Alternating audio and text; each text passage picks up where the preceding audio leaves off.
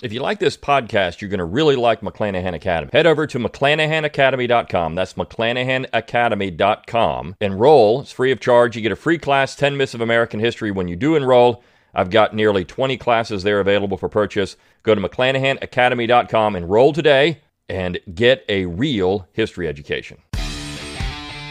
Brion McClanahan Show, episode 603. It's time to think locally and act locally. Welcome to the Brion McClanahan Show.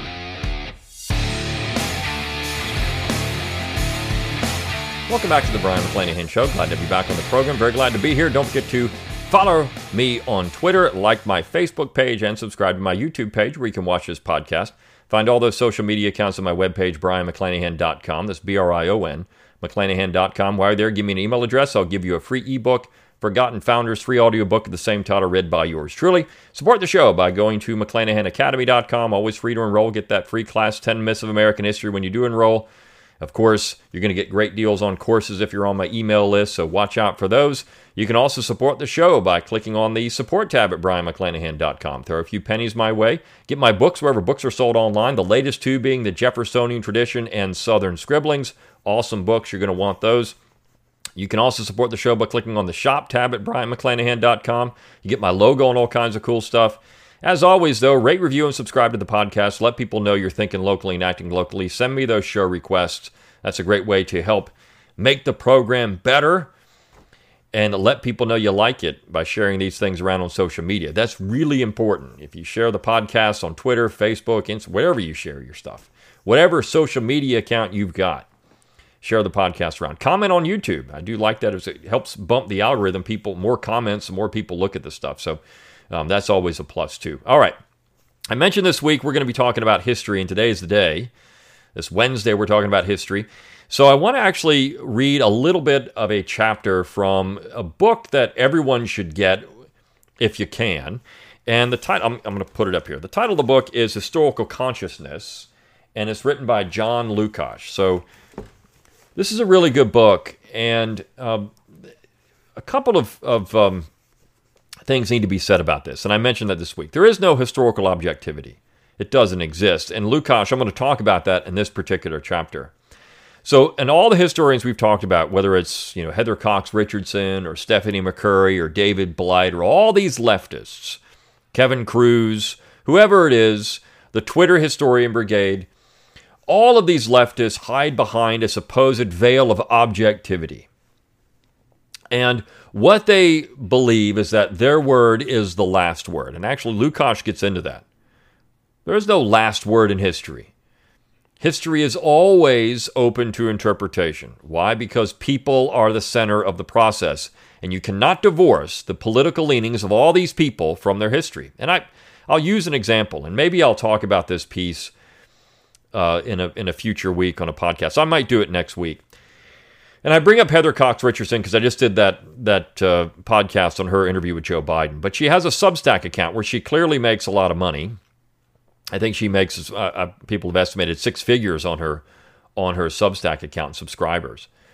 But she wrote a piece the other day about Grover Cleveland and the Democrats. And it was an interesting piece because the whole point of it was to get into how this idea the Democrats ruin the economy, the Republicans save it, came out of the Cleveland administration, the 1890s. This is true in some ways. There's some truth in what she does in this particular piece. But what she misses is attaching the current Democrats to the Democrats of the 1890s. The Democrats of the 1890s would in no way be the Democrats of the 2020s. They wouldn't support anything Heather Cox Richardson believes in. Anything. And I think that's the key to all of this. So she's saying things that are true, but she's leaving out some important things because you're drawn to a conclusion that if you're a Democrat today, it's just as the Republicans do this. The Republican Party is the party of Abraham Lincoln. The Republican Party is the party of Frederick Douglass. Frederick Douglass said, I would always be a Republican as a black man. So therefore, black people today should support the Republican Party. It's the same kind of historical revisionism that Cox Richardson is engaging in with Grover Cleveland. Somehow, Grover Cleveland, as a Democrat, should be supported by Democrats because he's this malign guy. And The Democrats were saving the economy. And yeah, the Republicans were wrecking the economy. The Republican Party, though, hasn't changed. The Democrat Party, though, has changed. In 1892, the Democrat Party was still a conservative party. By 1896, it's not. You have one last gasp for it in 1904 with Alton Parker, but that's it. In fact, the Democrats bolted. The conservative Democrats bolted in 96 and formed the National Democratic Party. So she's telling you half-truths. And somehow, just like the Republicans do, trying to attach themselves to this great grand old party, and look at this, we've been persecuted by the Democrat. We've always been the party of minorities, whatever it is. The Democrats try to do the same thing at times when it suits them. That's where you get into the last word in historical objectivity. Heather Cox Richardson is a leftist, and she's going to write history that favors her idiotic worldview. That's what she does. Now, you could say that everybody does that. Look, if you want to read a history book, find out who wrote it first. And what I mean by that is, who is this person? What are their political leanings? Because generally, they're going to write a book that favors those political leanings. I was taught this at an early age as a history student. Find out who the historian is who wrote the book first. If the guy's a rabid Marxist, guess what you're going to get? If the woman's a rabid feminist, guess what you're going to get? If the person's a conservative, guess what you're going to get? If the person's a Lincoln lover, guess what you're going to get? For example, Allen Guelzo. Allen Guelzo worships Abraham Lincoln, and he wrote a book about Lee. Guess what you're going to get? Now, he even says it at the beginning.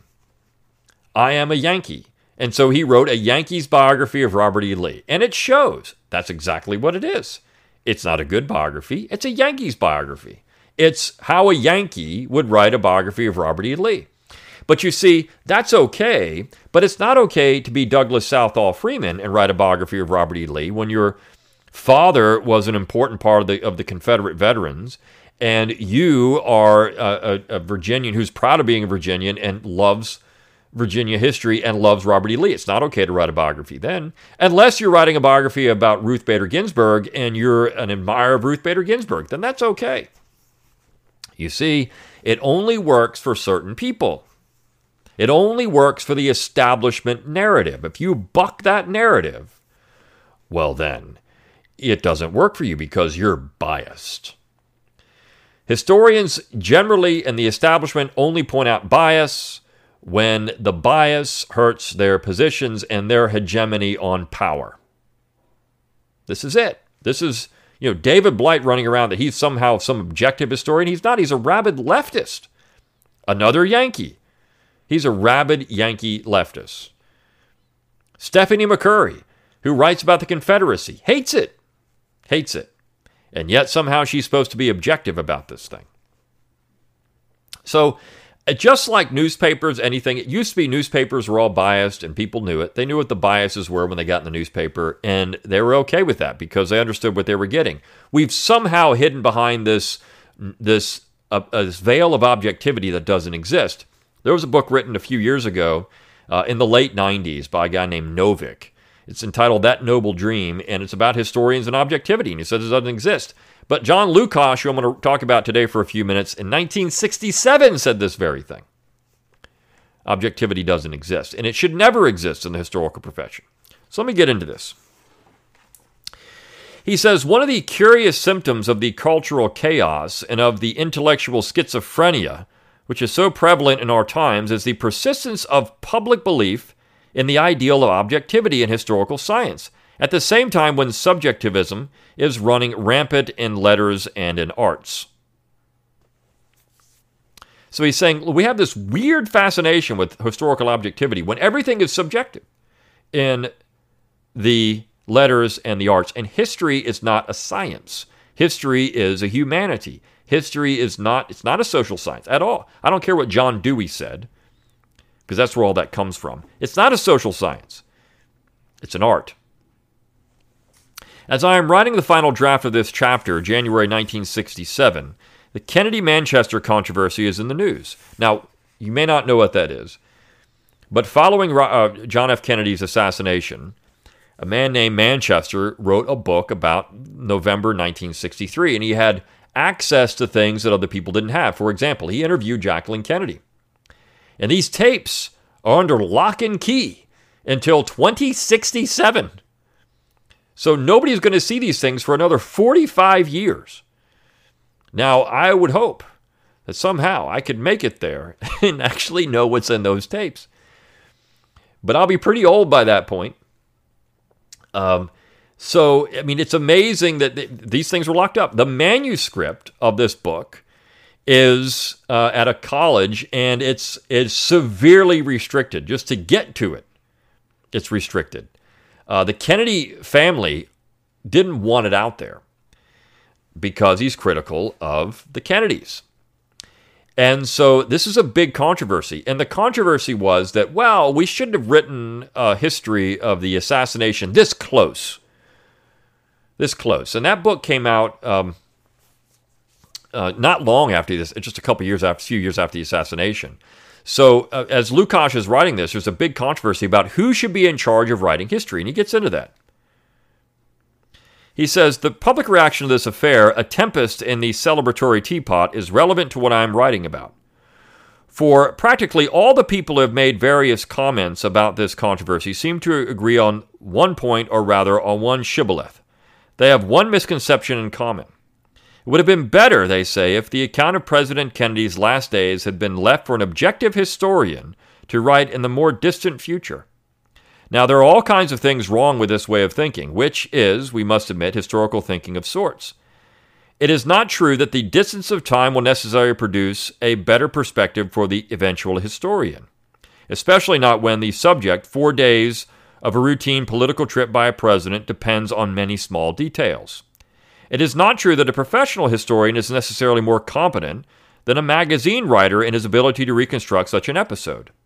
All of Manchester's shortcomings notwithstanding, and there are many of them, there is something ludicrously naive in the image, conjured among others by Governor Connolly, of a young, talented PhD working amid his archives, say 30 years hence, an American scholar wearing rimless glasses, perhaps at the University of Texas, writing the definitive history in order to present the nation with the objective historical truth, and all that's capitalized. So he's saying why does this newspaperman, this magazine writer, why is he any worse at doing this than some PhD student 30 years from now in the 1990s writing about this, when he's writing this? Of course there wouldn't be. I've been around a lot of PhDs. I've been around a lot of people who are graduate students writing these things, or young PhDs, and you know what? They're awful.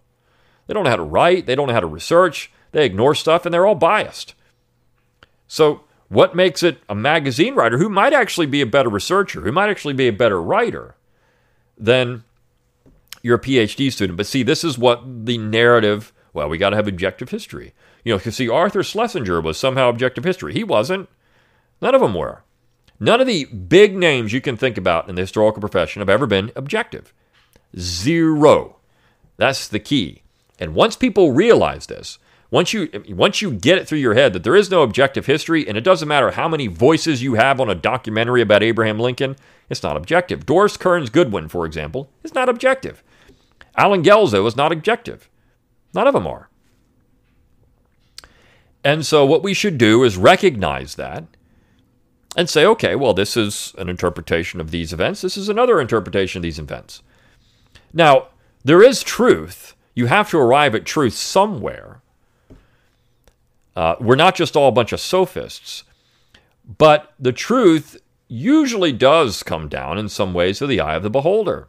We can look at one event, a historian can look at one event one way, and another historian can look at another way. This is what Jacob Burckhardt pointed out in the 19th century. It's what Thucydides understood when writing the Peloponnesian Wars. He's dependent on his sources, and his sources are biased. So there is no objective history. It doesn't exist.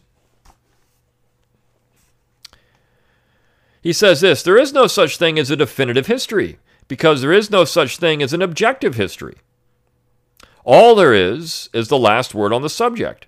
But in history, unlike in other human conventions, including law, the last word on the subject means something very different from the case is now closed.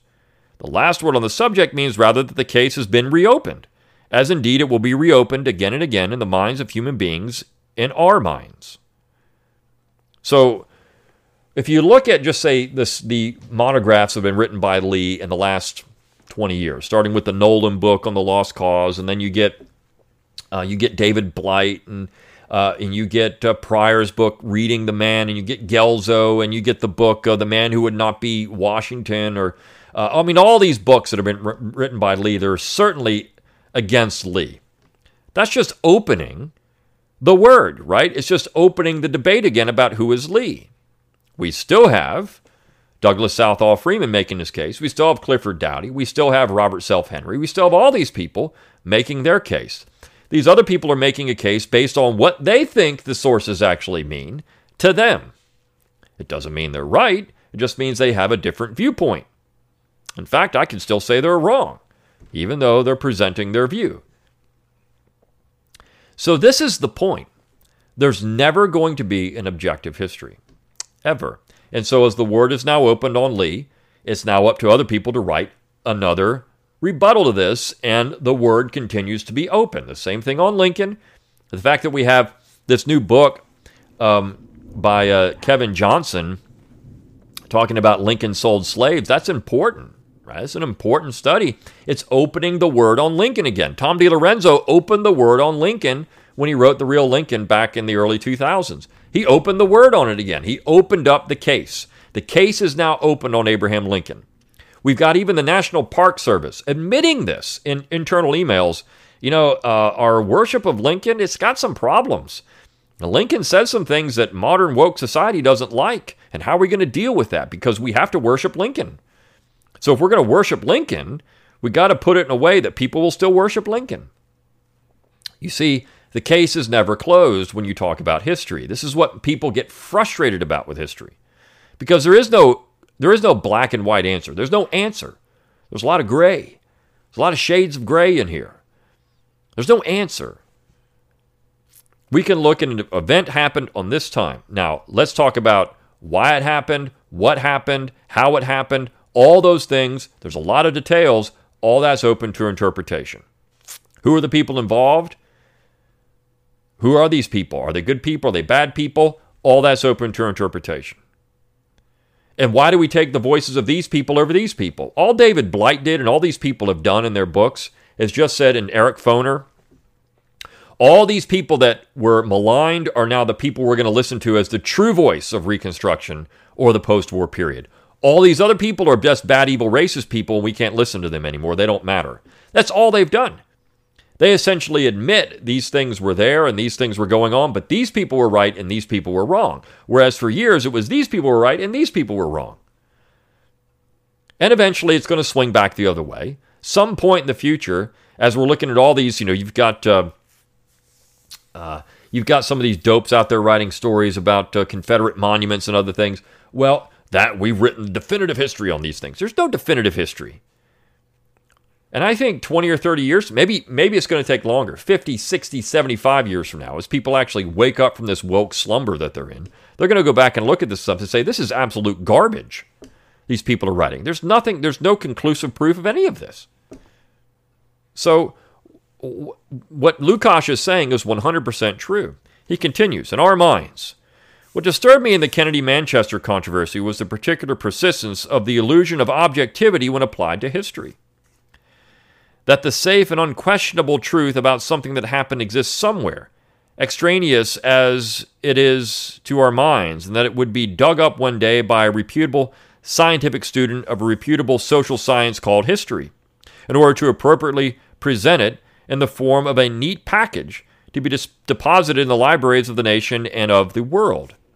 But this is a 19th century article of belief. The Oxford English Dictionary defines objectivism, 1872, as, quote, the tendency to lay stress upon what is objective and external to the mind. The philosophical doctrine that knowledge of the non-ego is prior in sequence and in importance to that of the ego, the character in a work of art of being objective. This assumption that the antiseptic separation of the observer from what is observed, or in other words, a separation of subject from object or present from past, is the absolute precondition of truthful observation does not make sense, historically speaking. What is inherent in this assumption is the belief that for different persons, the same conditions of observing the human past must necessarily lead to the same results, a consequence of the categorical application of the method of the natural sciences to history. But this is not the way history works. The insufficiency of these subjectivist assumptions was then recognized by certain European thinkers in a variety of fields during the second half of the 19th century. A reactive development that was to influence a number of historians, especially after 1895. I've mentioned this development earlier in passing, for it was symptomatic of our deepening historical consciousness. In many ways, the recognitions of the subjectivists represented an advance over the 19th century illusions of scientific objectivism. But this reaction was not and is not enough. On one very important point, the basic assumptions of the subjectivists have been wrong. I have touched on this point, too, earlier in this book, but I must repeat it for the sake of argument for this chapter. The point is that according to the subjectivist, the historian is inevitably the product of history. The clearest expression in English of this philosophy exists in the words of the neo-idealist Collingwood. Having recognized that, say, a German historian who was born in 1900 would see the past differently from a French historian who was born in 1800, Collingwood concluded that there is no point in asking which was the right point of view. Each was the only one possible for the man who adopted it. But he's saying that's not necessarily true. You can get beyond that. But certainly looking at a person, a place, and a time when you start talking about history matters, and the people that are writing it are products of their time. David Blight and others are products of their time, but you can find examples where that's not necessarily the case, where people are actually beyond that, and they can look beyond the product of their time. But we cannot escape the product of our environment and people that we're around. We cannot escape those things. We cannot escape the way that we have, ingested the environment in which we live. He says, the only one possible. It is on this point that the subjectivists from the early Croce to the later Becker and Beard slid into error. They could not really liberate themselves from the scientific worldview, from Descartes' world divided into subjects and objects, and from Newton's world where causes always and necessarily precede effects, and where the present is always the product of the past. They went wrong not because they were attacking the illusion of objectivity. They went wrong because, like the objectivists, they were thinking in terms of direct causes of products. They chastened, but still pseudo-Marxist Carr, in his more sophisticated version, pronounced in 1861, falls in the same error. Before you study the historian, study the historical and social environment. There is much truth in this, but it is far from the entire truth. And so he's saying, even though you can look at the environment, there's still more to this. I like the part that he says here, when you have cause and effect. History is much more complex than that. And this is something I think we need to understand. And I'm going to stop reading that chapter now. You should get this book, but there is much more to this in cause and effect. The Marxist interpretation of history is that there were four revolutions, or there needed to be these violent revolutionary periods that lead to different periods in history. And he's looking at history backwards. We're here, so let's find the causes of how we got here. And there is certainly something to that in many ways, right? You're going to see cause and effect. But you take out the human element in all that. And that's the important part of it. You lose the human-focused element. And so history is not a science. You don't have a hypothesis and say, you know what, I think that the hypothesis of why things are like this is because of this. And let's find all the evidence to fit that narrative, because that's exactly what the left does. That's exactly what the 1619 Project does. That's what they do on a regular basis. America is racist, so let's find all the things that make it racist. But history is not that. History is a story of a people and place and complex, and there's always surprises. There's always surprises in it. And when we get this very narrow, black and white, cartoonish version of history, or, for example, the problems we have today were caused by Jim Crow, which was caused by the South, right? That's one thing. If you read The Strange Career of Jim Crow, though, you'll find that in the Jim Crow era in the South, or at least leading up to that, the South was a little different than what you would conceptualize in your mind. In fact, there wasn't really any racial segregation in the South other than just things that just existed because of common mores. but there wasn't anything legal there, and blacks and whites mingled and were around each other a lot. I'll never forget, I read a history textbook. It was Goldfield's U.S. history textbook, and he actually made this point. I was shocked because basically he read C. Vann Woodward's The Strange Career of Jim Crow. But people are trying to avoid that now. The 1890s was brutal. The 1880s was brutal. Southerners were just executing black people left and right. When you read the actual evidence, though, it's not the case. Even people that were against some of the racial stratification and some of the abuse that was taking place recognized that stuff didn't exist. I'll never forget, if you go out and watch the film Intruders in the Dust, which I've recommended before. It's a William Faulkner film. You can get it free on YouTube, I think, 1930s. There's a scene at the end of the film where the man who was wrongfully accused and was going to be lynched comes in the office and pays his money. He's a black man, pays his money to a white lawyer. And if you look out, they kind of show Mississippi. Go out there, and you've got just black and white people mingling around each other in the streets, no big deal. You would not see that in Vermont. You would not see that in New Hampshire. You would not see that in Massachusetts. You would not see that in many of your northern cities because they already had segregation in those cities. Segregation was born in northern cities. But you did see it in the South. But that's not the image we get. So you see, the objective historian that doesn't exist is not going to present that picture. They're going to present the picture that fits them.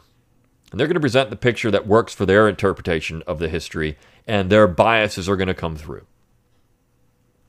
So you have to be very careful. There is no objective history. When you look at all these mainstream historians, they're all careerists. They'll have a career to uphold, and they're going to do what they need to do to advance their career. People like me, who have said what I've said and done what I've done, did not advance a career in the historical profession. We would not have been hired or anything. It's clear. Not have been hired in your mainstream universities because they do not tolerate dissent, because they want the last word. And if I get hired and I have access to things that the same type of things they have, and I start producing work like they do, well, then I could have the last word. But it isn't the last word. It's the reopening of the word.